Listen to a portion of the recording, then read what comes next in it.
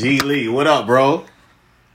What's going on, man? I'm doing good. How are you? I'm well. Hey, man, a little bit behind the scenes. We just took like 30 minutes to try to figure out how did we get the visual side of this podcast recording to work. We made it happen, though. It was a journey, man. Them degrees paid off, man. Come on, man. Mental toughness, man. Man. How are you doing with this time of quarantine? I'm doing all right. I mean, we've been in it now for, I guess, almost 2 months. I've almost become used to what's going on. Down here, though, and they're going to relax a little bit of the rules and open up some of the parks. Meaning Florida? I think some other, down in like South Florida. Yeah, I guess that maybe in the whole state. But I mean, it's strange. I got to say that. I mean, it's weird to see so many people walking around with masks. It's weird to see not as many people on the roads during the day. I mean, this is definitely going to go down in like history as one of like the biggest events of our lifetime. Totally unprecedented. One of the things I was going to speak with you about, because it's something during this time of quarantine I've been struggling with, but looking at you now seem to be struggling with it. And I'm going to ask you why. See, I have a hat on, for those who can't see me, because of my hairline. And because I cannot go to the barbershop. It looks a hot mess. But how do you have a fresh baldy, man? Well, you don't need no barber for that, man. I had a barber for like 8 or 9 years straight. And like last year, I decided I was going to end my journey with my hair, man. And so now, I mean, it's every 3 days. I just take the clippers that I used to just edge myself with. I just use those now to cut my whole head. So convenient, man. So I used to wear hats a lot too, because I was in the same boat. When I didn't have a haircut, you don't look as presentable, man. Right? Trouble. You gotta have your hair cut nice. Yeah, I sometimes do cut my hair myself. But this time of quarantine is a solidarity for those who cannot go to the barbershop. I'm letting it go. I'm going to keep a hat on, though, because it looks a hot mess underneath. And I got my I thought you don't have a bald head? I usually do, but it's growing out now. But your bald head, you never cut? You always have somebody do that to you? Not always. I would say 70% of the time I would cut it. But okay. But this is the time my wife always wanted me to grow. I was like, babe, my hairline doesn't add up like that. But since it's just the two of us in the house, I let it ride. Yeah. But then when I get a chance to reconnect with folks in Zoom meetings, I stay with a hat on. I hear you, man. This is for my wife's eyes only right now. What'd you say? Oh yeah, I still got a couple of hats that I keep, like 4 or 5 whenever I want to get out there and reminisce about my old hat days. But I'm glad, man. I've honestly gelled into this bald man lifestyle. Like, I'm a bald head man. I dig it. Yeah, I'm with you, bro. I'm with you. Question, man, before we get too much into it, man, I want to play a little game called This or That. You got to make a decision. Okay. No straddling the fence. Okay. So, would you rather live where it only snows or the temperature never falls below 100 degrees? Only snows or never falls below 100? Oh, that's tough, man. Because Lord knows that cold weather, boy, did a number on me, boy, when I was in Pittsburgh. But obviously, I don't like it too hot. I mean, I'm going to have to go with never falls below 100. That's pretty much like Florida in the summertime anyway. Like, the temperature doesn't get up there, but when you factor in the humidity. Yeah. It never falls, though. Never. Huh? It never falls below 100, though. So at least you have the summer period of time, but you get some little break come September, October. But you going with 100 degrees. I still would rather that. Okay. And I wouldn't do it if we wasn't in Florida, though, because we get that nice breeze that comes in off the coast. So if you're in Florida and it's hot and you under some shade, it's not like being in Arizona and it's hot. Like, it don't matter where you at. That the wind is hot out there. But at least here, there's some shade. I can't do cold weather no matter what. Fair enough. It wouldn't matter if you said fall below 150 degrees. It's cold no more. I got another one for you, bro. So, okay. If you had to do one or the other, would you hand wash a car or cut the grass? Oh, cut the grass. Cut the grass. I'm a grass cutter. I cut the grass yesterday. Okay, all right. That's what I do. That's my that's my leisure time, man. When I get out there with that lawnmower and them tools, you feel surgical. I feel like a doctor. How about that? I'd much rather cut the grass. How about that? I'd much rather. Yeah, you do. Now, like if you have a. Go ahead. Well, you don't have a big yard, right? Where you stay, you're like in the city area. Right. Right? Yeah. I am too, but we have like a big front yard and backyard, and so at first when we moved in, I was like, I don't know if I'm gonna be able to do this because I had never done it like on a consistent basis. Got except you. for when I was younger. Got you. In high school, but after like having someone do it for like the first 2 months, and me just being like, you know what, I think I can do this because I used to just watch him. Right. And so finally I started doing it. So yeah, man, I never washed the car. I always put it through the car wash. How about you? What, you never hand washed your car before? No, I do, but I don't do it as often as I. Got you. Okay, got you. Yeah, you were running through. Yeah. I'll hand wash the car every once in a good while. For the most part, I'll just put it through the car wash. But the grass, that's every twice a month. So I'd much rather do that. Got you. All right, here we go. Last one. Which pair are you taking in a battle? We'll call it best of 7 in a battle. You have Darrelle Revis at one corner, Sean Robinson at the other corner, versus Larry Fitzgerald, one receiver, Greg Lee at the other receiver. Who you going with? So, me and who am I with? You and Larry. I'm with Larry. Versus against you and Revis? Yes. I'd have to say you and Revis, man. Seriously. Revis would do a good job on Fitz. And I mean, actually, you know what? I've seen like the small clips of you playing, but you know what I'm saying. I'm not sure, but I'm gonna have to go with you and like Revis though, just because I think Revis is just like the best cornerback that's of our generation. I also think Fitz is the best receiver too.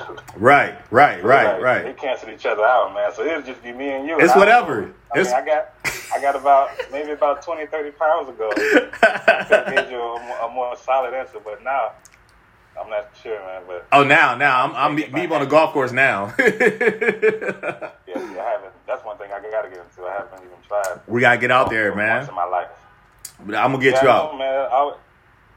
It always looks like you're having a good time out there. Yeah, I'm gonna get you out, man. We're in Florida. I'm gonna get you out. So speaking of Florida, man, tell us about your background. Where you from? I was born in Sarasota and raised in Tampa, Florida. I went to high school in Tampa. I grew up in Tampa. I claim Tampa as to where I'm from. So I'm pausing. Tampa. Are you a Bucs fan? I'm a big Bucs fan. Are you? I'm a bigger Bucs fan today. So before we talk about what happened today, what do you think about the Tom Brady signing? I liked it. It's the best. He's the biggest high-profile quarterback. I mean, he's considered one of the greatest quarterbacks that ever played, and now he's playing for our team. I loved it, even though he's at the tail end of his career. It doesn't matter, huh? I think the man still has enough mentally and physically to be able to take us back to the promised land. And we got Gronk too today. Yeah, you got Gronk today, so you're extremely excited. The Bucs have always been. That's the only team. Like my sport has been basketball, so I've always liked basketball more. I've always liked the Lakers has always been my favorite team. Kobe's been my favorite player, but the Bucs are the only like hometown team that I represented. We don't got no basketball team in Tampa, so I've been on the Bucs hard all my life. My dad has, and it just carried on down that line. So yeah, I'm extremely excited about Tom Brady. I'm excited about Gronk being there. I'm excited about us possibly making the playoffs. Playoffs? Hey, it'd be incredible, though, because the Super Bowl's in Tampa. The Super Bowl being in Tampa, so, like, for the home team to be in the Super Bowl, I don't think that's ever happened before, so that would be incredible. It hasn't happened before, so this year might be the first time we get to go down that road. We got a fellow... Go ahead. Oh, go ahead. What you say? Now I was going to say we have a fellow Pitt alum on the team, Jordan Whitehead, the safety, holding it down. Shout out to Jay White, former Orange Arrow volunteer. Our guy Jay White. Yeah, Jay White there. And we got... Actually, you got to show love to Torrey Cox. He played with Tampa his entire career. TC.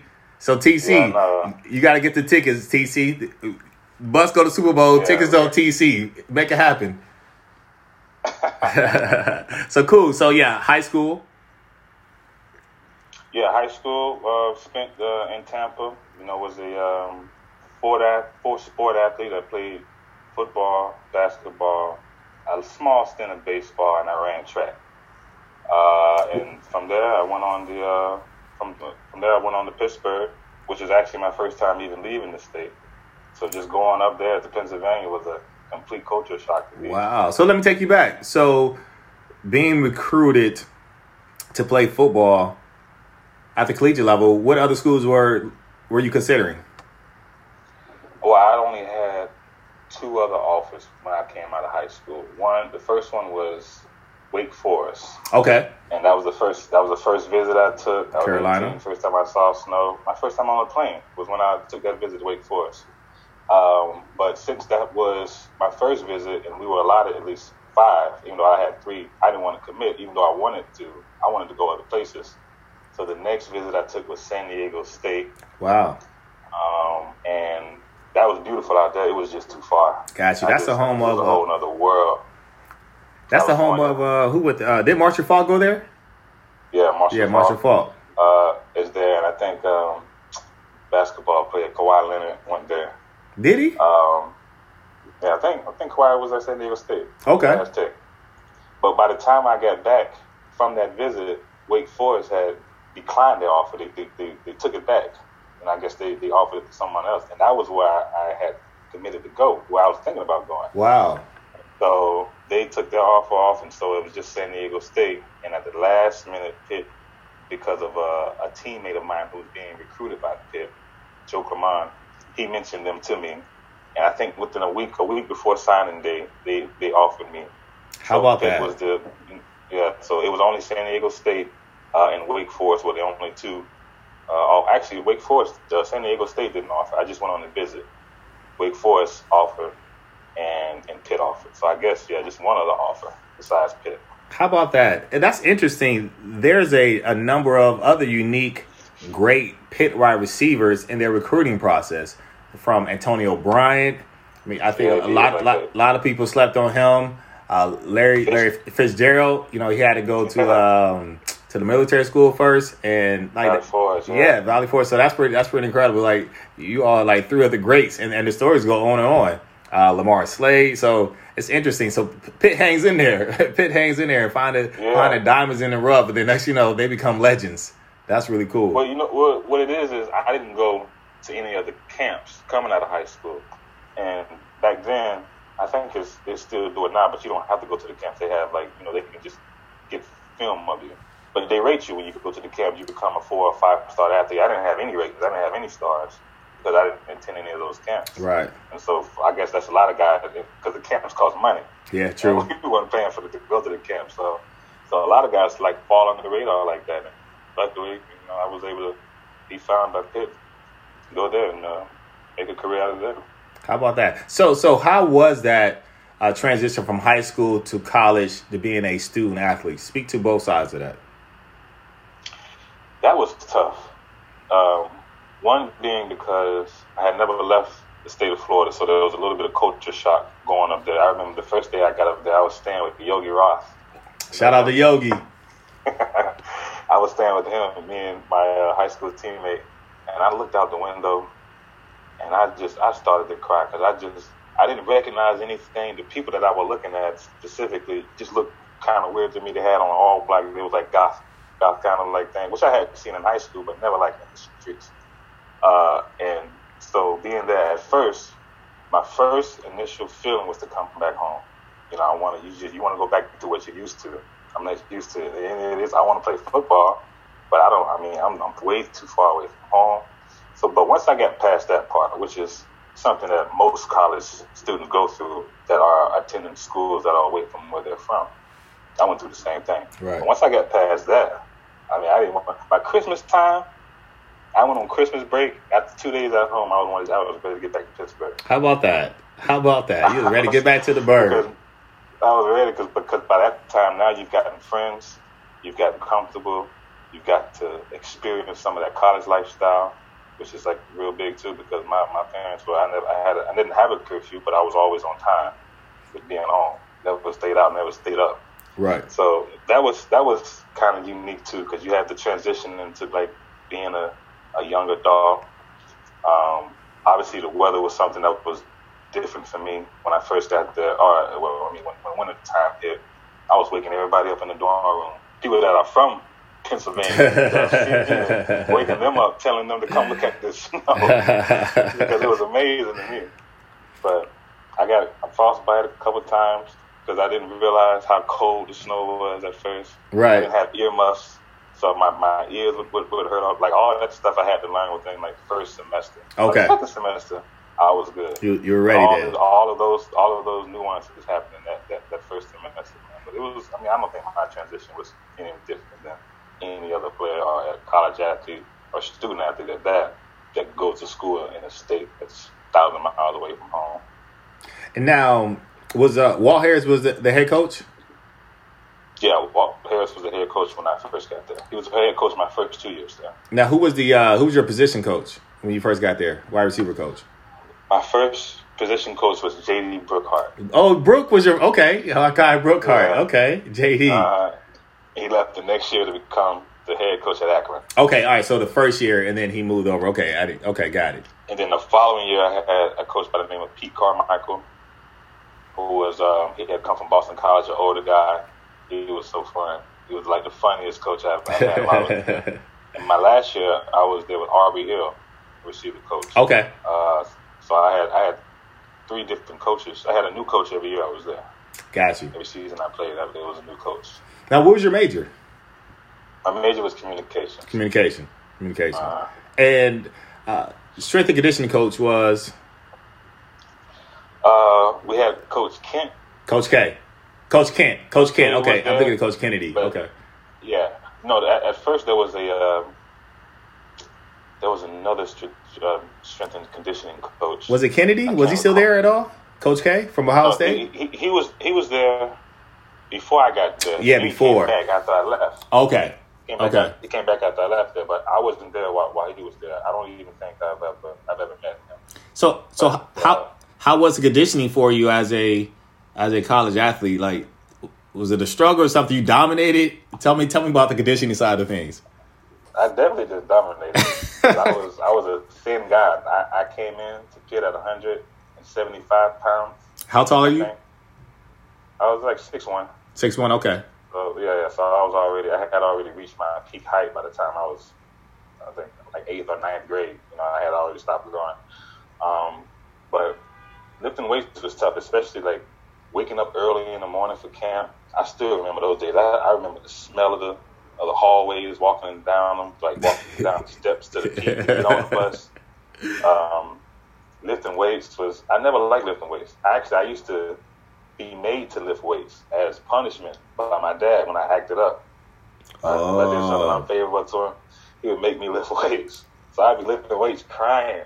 I never grew out of that. So we got there, but once you're doing it though, and you're doing it now with a purpose now of being able to put on weight, get stronger. Because they told me you're thin. You have to put some weight on. You really need to have some weight put on you if you're going to play D1 football. Right. So after just a little while, just getting used to strength and the conditioning and when we have to lift, and it's easier when you do it with groups, which is how you do it. You lift with your groups in college, and so that became a little easier. I'm still not a fan of it. After I didn't have to do it anymore, I basically never did it anymore. Like once I left college, I stopped playing. Like I never lived. I would run and play basketball to keep it in shape and maybe do push-ups, but weights, no, I never delved back into it, man. I got you. So it was cool though. Like coming out of high school though and starting a weight and strengthening program. When I first came back that December, I think I had only put on maybe like 10 pounds. Okay. But everybody looked like I had put on 40 pounds of muscle. Like, man, you so big. Look at you. You done filled out. Right, so right. It felt good. Yeah, I know it did. I went through that same thing because I think leaving high school, I was probably about 160, 165. So to get 175, come back 175, 180. Okay, I see you, Sean. I see you. You know, a little something, something. Yeah. So, G League, man, you put up some numbers during your time at Pitt. What's one of your fondest memories playing there? My fondest memory would be beating West Virginia at Pittsburgh. I think this is 2004, the year that we went on to the Fiesta Bowl, Marcy, Utah. I had no idea about that rivalry between Pittsburgh and Virginia before I got to Pitt. But, you know, once you're there, they make sure that you feel it. And so the first year we played them, I can't remember if we won or lost, but all of a sudden I started to feel what the natives there felt about West Virginia, that hatred on them, and, you know, that started to build in me towards it. And we hadn't beaten them in a while, I think 2 or 3 years or something like that. So when we finally got them in Heinz Field, oh my goodness, it's the most memorable, it's the happiest I can remember being. That's the backyard brawl. After that game. Yeah. But yeah, backyard brawl, man. Beating West Virginia. But, you know, also the best part about college is hanging out with the guys, the people you get to meet. Those are some of my fondest memories. They're just meeting people and different personalities on teams and seeing mountains. Like when I got to Pennsylvania, I had never seen mountains before. And never seen homes in the mountains too. Like that, I took a picture of that and sent that back home. But I would have to say beating West Virginia, the time that I spent there at Pitt that year for that game, I mean, my emotions were as high as they had ever been after that win. So, share some of your stats. Like, what's some of the stats that when you think about, is like I'm proud of those numbers. What comes up for you? You know, I don't. There's only a couple stats that I know off the top of my head. I think it's 120 something catches. Let me see. If there's any that I can think say that I'm proud of. Over 100 catches in one season? No. Over the span of 3 seasons. Okay, got you. Yeah. First season I only had like 10 catches because I played behind Fitz. Yeah. And I only played like the last three or four games. Understood. But honestly, I can't say I honestly don't have a record or a stat there that I would say because I didn't set any records. You know, all of my records there have been eclipsed by either people who were before me or people that have come since me.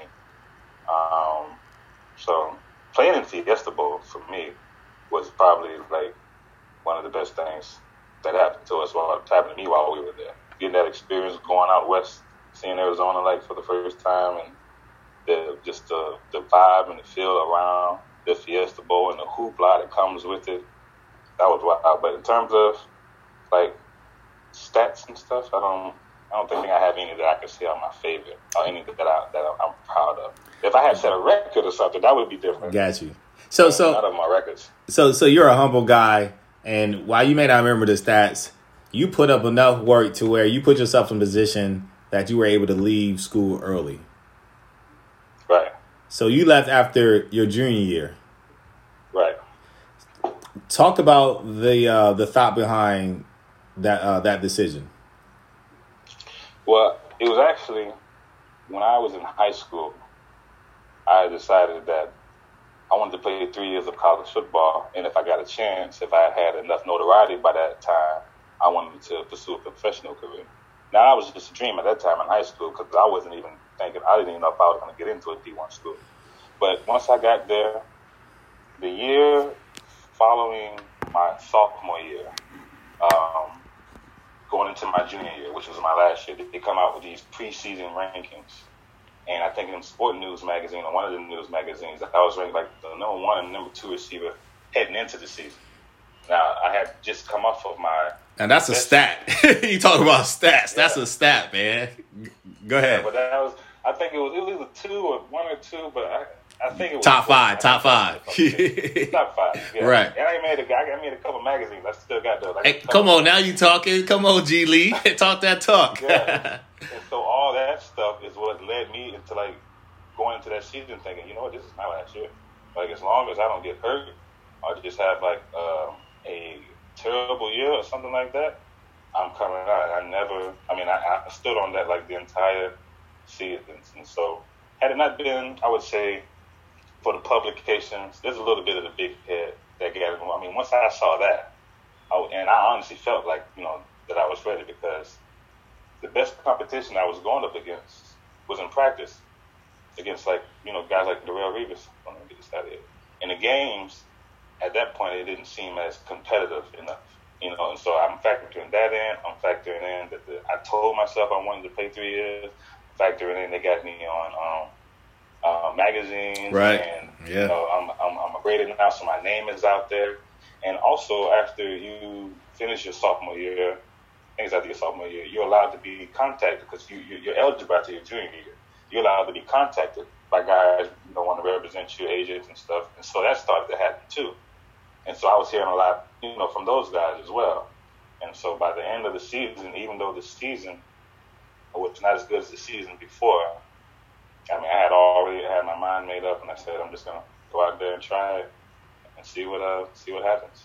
So you made the decision. They tried to give me this data. Just sold me like EJ was there. EJ tried to get shout out to EJ. He brought up the actual stats. He was actually came the closest at swaying me. So for those who don't know, EJ Borghetti is incredible. He is the head of media relations at Pitt. I mean, salt of the earth. So go ahead. Yeah. So he brought me into his office, and he was like, look, you know, Pitts has a lot of records as a receiver here, but he only played 2 seasons. You go in, and if you come in and stay for your 4th season, you can catch all of his records halfway through the season. Catches, touchdowns, yards, and I think it was consecutive 100-yard games. The only one I couldn't touch was his consecutive games with a touchdown, which I think he still holds a record for that. Yeah. But he gave me those numbers, and he showed me and they were all like, you know, gettable. Within not even, well, it wouldn't even take the span of the entire season. These are numbers that you can get in the first 8 to 10 games of the season. And so he did that, and I went to talk to Coach Warrenstadt, who was my head coach at the time. He was, you know, trying to get me to stay my quarterback, Tyler Palko. What up, TP? Tyler Palko. Yeah, he was trying to lure me in, but honestly, you know, my mind had already been made. The only person that could have swayed me at that time was my dad. The only one that had, like, my dad and me relationship has always been like drill sergeant and like cadet. I was always yes sir, no sir. And so, but his stance was more so of like, you know, I'll support you whatever you want to do. You know, I'm not going to stand in front of you, even though that had always been the case. And so when he left it up to me, you know, 20 years old, I think it was at the time. I think I was 21. You know, I decided with everything that I had done so far and the notoriety that's already out there on me that I was just going to go leave school early and take a chance. So you made that decision. You took a chance. Talk about draft day.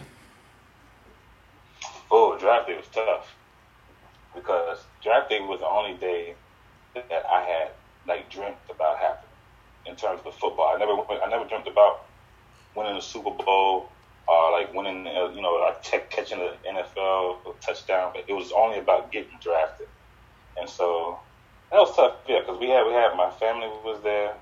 It was probably so you're back in Florida. Maybe I'm back in Florida. Okay, back in Tampa, and I remember like because we grew up in the house. It was like 5 of us that grew up in the house, and on draft day there was like an extra 7 people in the house. Easy, and right? I remember thinking that was like that's the most people I've ever seen in this house before. But yeah, that was tough, man. Like so that year, I think they changed the format of draft the following year because that year the draft itself was so long. Me and my dad went fishing, which we had already planned on doing like years before. We went fishing on draft day. We went fishing for like 3 hours and came back. You catch anything? First round. We didn't catch anything. It was our worst. You know what? It was our worst day fishing. That must have been some type of omen. Right. But we came back 3 hours later. They're still in the first round. My family hadn't got there yet because at that time it wasn't predicted I was going to go first round. my family they stayed 50 miles south, so it only took them an hour to get there. And the day went on, and I think they got through like the second or third round, or the third round of that day. Didn't get a call. I mean, I was devastated that first night, because now I'm like, you've had a lot of people, more people that were trying to lure you into like staying in the school, and less people that were like, trying to pull for you to come out. But now it's looking like all those other people were right, and there was just this feeling of just shame and like embarrassment that came. I wasn't even thinking about the second day of the draft, because my dream had always been to go on like the first day, so I was already distraught. And then the second day came, and the draft starts, and it's long still. And by this time, my girlfriend had flown into town, so she's there with me now. Oh no! I was going to get her towards the end of the draft. So they go through 4th round, 5th round, 6th round, nothing.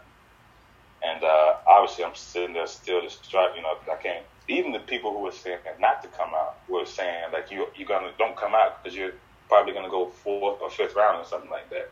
And it's past those rounds. Ooh, yeah, that's tough. So that's it's tough. worse than even what the naysayers were saying.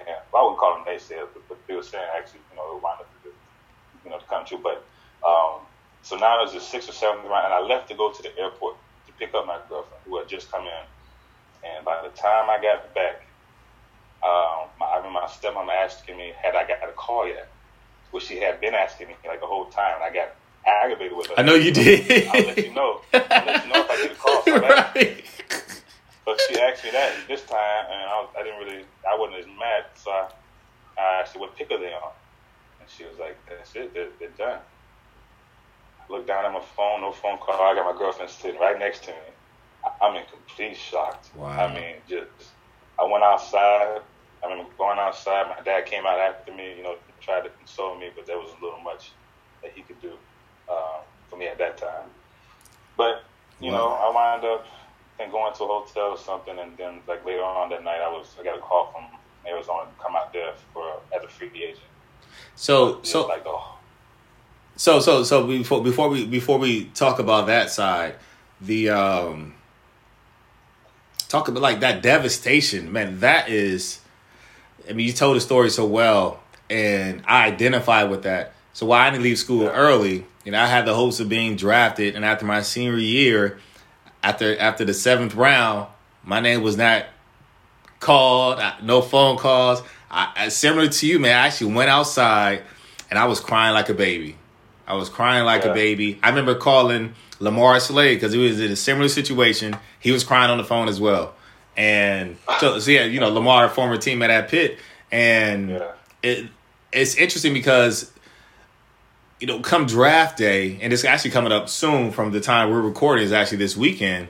Come draft day, you hear the stories about those who are getting drafted, their dreams coming true, being interviewed, but they don't talk about, and it's not highlighted, of those individuals where their NFL football dreams are devastated and oftentimes done for the rest of their life. Their career's over, and it come to a crash like that. And that's a really tough transition, and that's a tough pill to swallow. And so, so I wanted to acknowledge that because I was there. Yeah, you come to a screeching halt, man. It's just because you put so much into it, and then in our families, a lot of African American families, those kids that have that potential to go on to play sports professionally are really looked at as saviors for like the whole family, because what they could make from what they could do could change the life of your family. So I had that on me. I wanted to do that. That was one of my main reasons for leaving early, was that I wanted to do something like for the family. I wanted to help the family out. I wanted to be able to do something. You know what I mean? Get us out of that house. And so when it didn't happen, you're right, man. It was devastating. And I had seen a documentary, I think on HBO. It might have been sometime while I was in high school, where they followed the guy who didn't get drafted. They had the cameras there at his house. And when I saw it, like I said, I think it was in high school, I was seeing that side of the story, of the draft story, for the first time. And I remember thinking, like, man, that just sucks. I never thought about, like, right, getting drafted. Like, right. It came to that. Everyone gets drafted, right? The only thing I think about is getting drafted. Right. So when that happened, I mean, my mind immediately went back to that thought of thinking like, wow, this like I'm here now. I feel that pain now, like, and it's not fun, man. I mean, you don't know where to go. You really feel like lost. Shame and embarrassment are the biggest two emotions you feel, and it'll put you in like a shell. You don't want to talk. I didn't want to talk to nobody. I didn't want nobody like contacting me. I wasn't going to contact anybody else. Totally. I mean, I just wanted to just disappear, man. It's just deep, like despair that you feel like when you go through something. Because you honestly feel this is your life. This is what you had planned on doing with your life. And now you feel like your life has been taken away from you. That's true. It's so true. Been there. Because all my eggs were in the sports basket, football basket.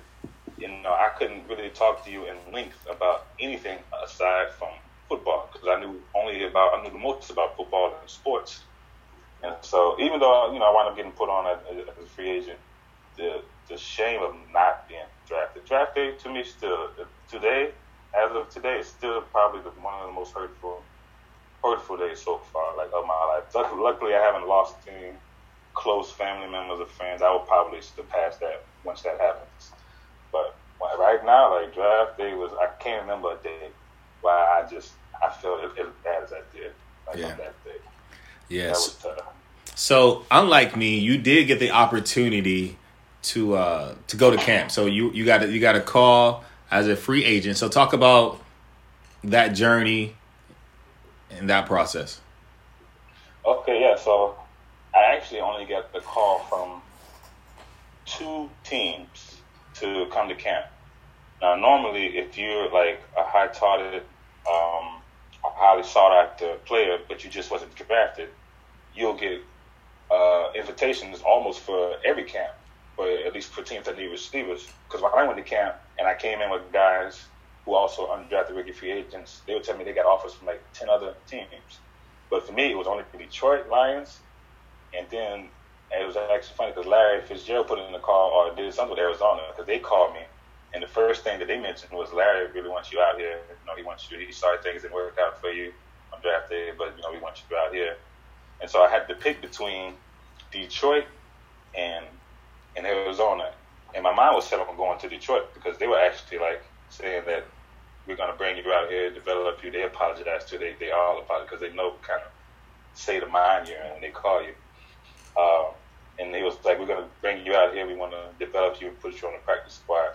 Now, they say that, but they don't always necessarily, like, they can't guarantee you that. They just, you know, say that sometimes. But Arizona wasn't saying that. They wasn't saying we're going to put you on the practice squad. They just said we want you out here. So at first I was leaning like, okay, Detroit, because it sounds like I'm going to get a better chance there. But when Arizona called, which is like 10 minutes later, then they mentioned Larry, and I felt like obligated to go there because I'm like, okay, well, he has some pull. They mentioned his name as soon as they called me. They wanted me out there. I mean, I looked at their roster, and they actually had like one of the best receiving corps in the league that year. Right. Anquan was there, right? Yeah. Yeah, Anquan was there. They were solid. Yeah, and so, but I chose to go there.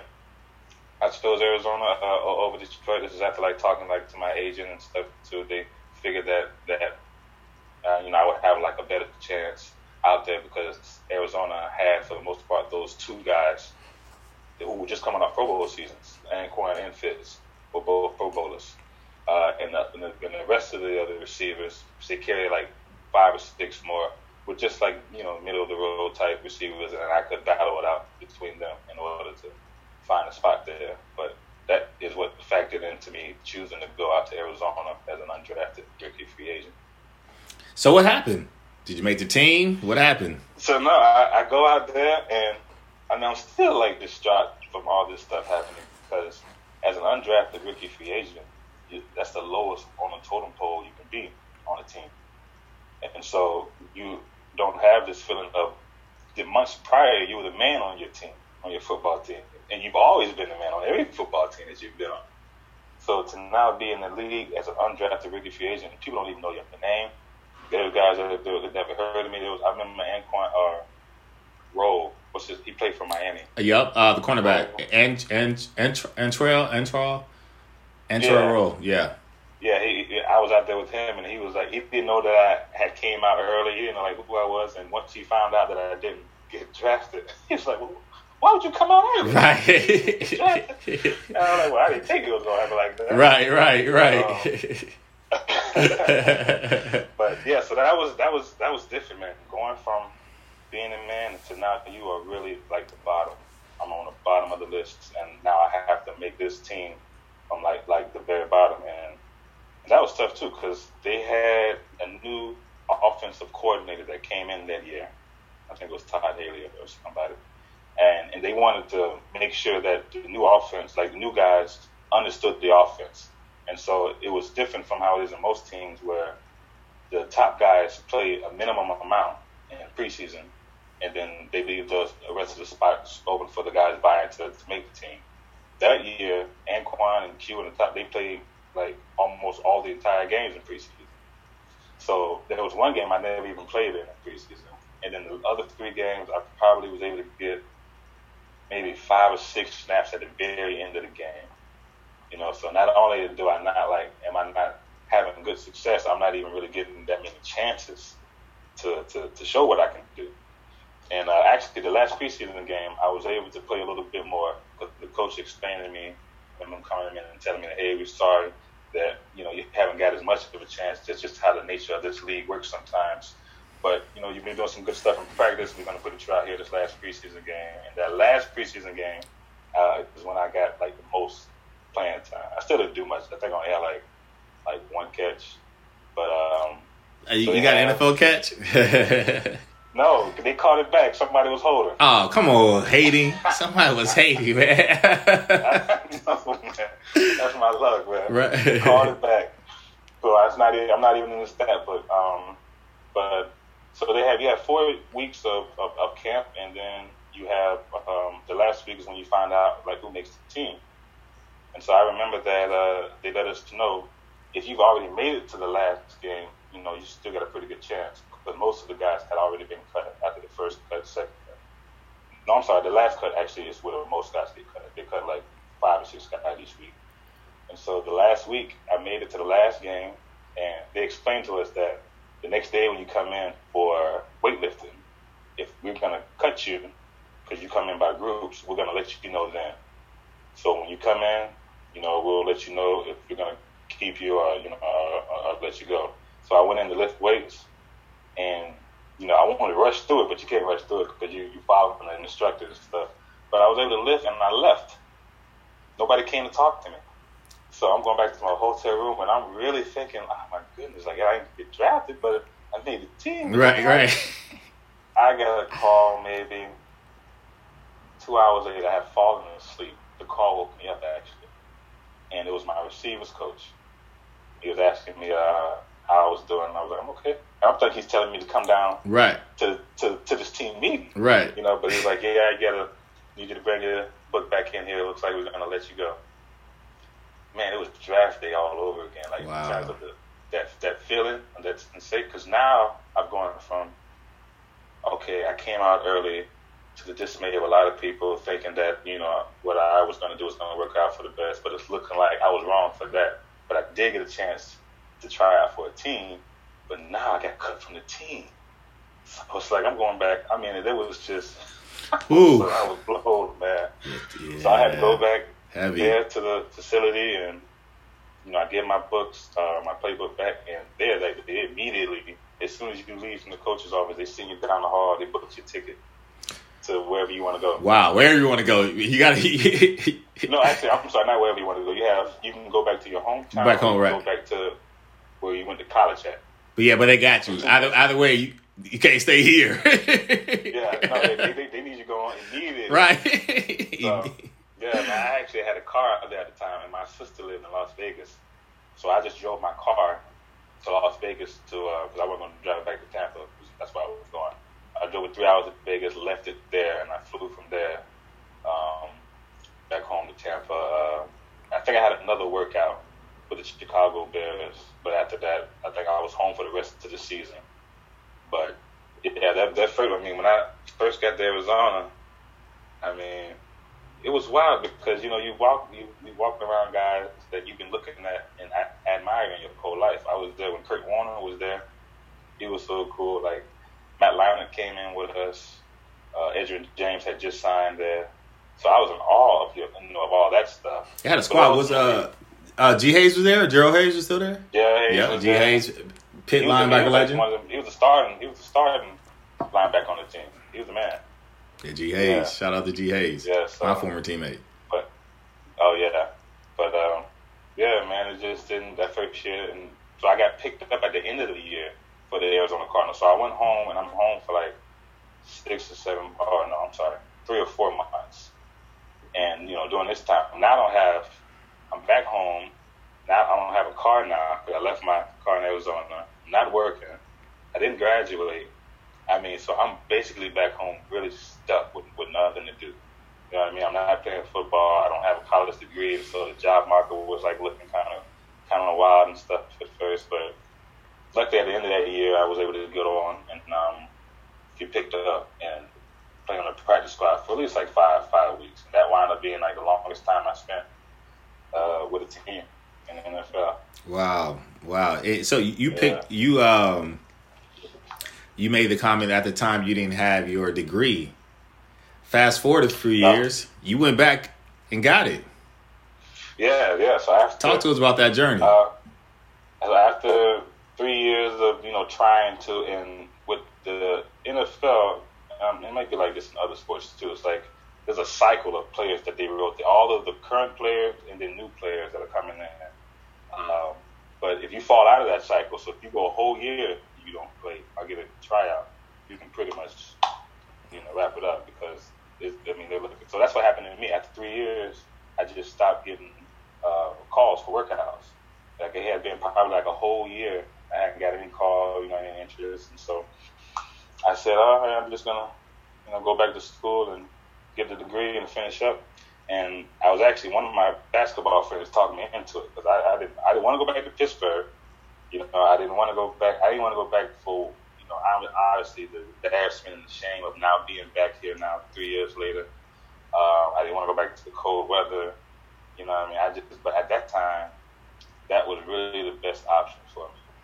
So I called up, I think it was Mike Sams or Donna Sams. I talked to her. Yeah, Donna Sams. Yep. You probably thinking of Mike Faribault. Yep. Mike Faribault, he was one I had to talk to. They told me what I had to do to get back. I just said there was some paperwork that I had to send in. And so in the spring or the winter of 2009, I left school in the winter of 2005 to pursue a professional career. And now this is the winter of 2009. I'm back in school. And I started my that last semester in January back at Pitt. And yeah, man. So that was tough. I obviously, because now I'm back in school. The people who were in school with me are now like seniors. So it's not like nobody knows me. Like I'm cool because just walk around and don't have to worry about the embarrassment of it. There are people that still know that know me. Right. They went to school there when I was there. They're now older now, and so that was tough dealing with, man. Like I remember being in school the first time when I was playing football, and I had a class my freshman year with a guy who was a former basketball player at Pitt. And now he was back getting his degree, and I befriended him. He was a cool guy, but I just remember thinking, damn, that gotta be tough. Like, you were playing here, you went to play professionally, and now you're back here, and you don't have like the glamour and stuff that you have as a professional player anymore. I remember thinking that. How about that? I am 5 years later. How about that? I'm back in school. I'm in the same spot. I'm older than all these kids. Just a couple of years older, but older than everybody. And so that took some. I spent more time in the library than I had spent the entire time I was there the first time, though. I believe it. Because now you're a student athlete. You don't have just no football practice. You don't have that time that ties you into to doing stuff that involves football. And so, the second time there was actually it was nice to be like a student athlete, to see it from that side. Oh, to be the student only. Yeah, I'm sorry. Yeah, to just be a student, without the athlete. Right. That was different. You get a different perspective of how much, work that you have to do that goes into like that. You have to do a lot of work too when you're a student athlete. But when you have more time to like study and like my grades were better my last year while I was there. I ended up having like a 3.0 my last year. Okay. So, yeah. Nice. But yeah, I went there and I only had 1 year to go. I went there in January, and by December, I was graduating. I applaud you for going back. I mean, because a number of people who, for some reason or not, play a sport and, they were a student athlete in college for whatever reason, they do not get their degree and they don't go back. And so I applaud you for going back and knocking that out and taking care of that. And so I know now you're in the sales industry, medical sales. You've also been so gracious, so kind to support the work of Orange Arrow. I mean, you're one of the coaches that go to one of the schools. And so as we're wrapping up, the question for you is, with the mission of Orange Arrow of coaching student athletes to aim for success off the field, off the track, out of the pool, wherever the playing arena may be, why is the mission and the work of Orange Arrow so important? Well, it's important to keep the kids from running into what I ran into when I couldn't play sports anymore, which is there was nothing that I knew of. There was nowhere to go. There was, nothing that I was privy enough in to pursue. And so with Orange Arrow, we're teaching these kids life skills that they can handle with, while they're dealing with sports, but also with, how to handle themselves outside of that world of sports. If they, like most of them will, not be involved with once they get to an older age. To actually see, because I didn't have, you have coaches when you're coming up that were telling you that you can't put all your eggs in one basket, you got to have a backup plan. But when you excel at a young age, like I did, you don't hear it as much, because they're thinking, well, you might actually be one of the ones that has a chance to make it. And so, but the skills that I had to survive in the real world once I got out of football, I did not have it all. I didn't have the communication skills. I didn't know where to go. I didn't know like the resume. I didn't know how to format it. It was a lot. I didn't know any of those things. And so, being able to instill this in kids at a young age, before they look like they might be a potential first round or second round pick, being able to instill it in them then that there are skills that you have to require in order to make it in this world that don't involve you playing sports. Because when you play sports, you kind of like, you're treated a certain way. You I don't want to say coddled at all, but you show favoritism a little bit. But once you can no longer play that sport, or once you're no longer good at that sport, right, that favoritism goes away, and quickly. You feel like you're really lost and stuck. But so if I had something like this, like what Orange Arrow does, I don't think that transition would have been so hard or so tough, and I wouldn't have felt like so long doing it. So being able to see these kids that want to pursue a life in sports at a young age, and to be able to sit with them and work with them and talk to them and let them know, like, statistically, because that's how we have to look at things, right, it may not pan out for you that way. And just in case it doesn't, here are a set of skills that you can use to navigate your way through this life. Awesome. I think that's beautiful, man. And I think that it serves a great purpose to the kids. It serves a great purpose to the parents of those kids, the ones who may not be able to have the kind of guys like we are, talk to their kids, teach their kids, sit with their kids a little bit, and I mean, just listen to them. All those things, they make a difference in the upbringing of kids and how they wind up being. Awesome. Adults. Awesome. More than an athlete. And that's who you are. And that's what we strive to make sure we instill in our collegiate and young student athletes. G. Lee, exactly. Greg Lee, thank you for your time. Appreciate you, bro. Once we get out of this time of quarantine, we are going to go to the golf course. I got to make sure I get you out there. I'm going to get out there. I might buy me a little golf game on PlayStation, man, so I can get them some practice. Oh, guys, not to say, man. Never mind, dog. You can tell you're not a golfer, start talking like that. Nah, G. Lee, I appreciate you, dog. Thanks for your time, my dude. I want to thank you, man. You've been such a good brother.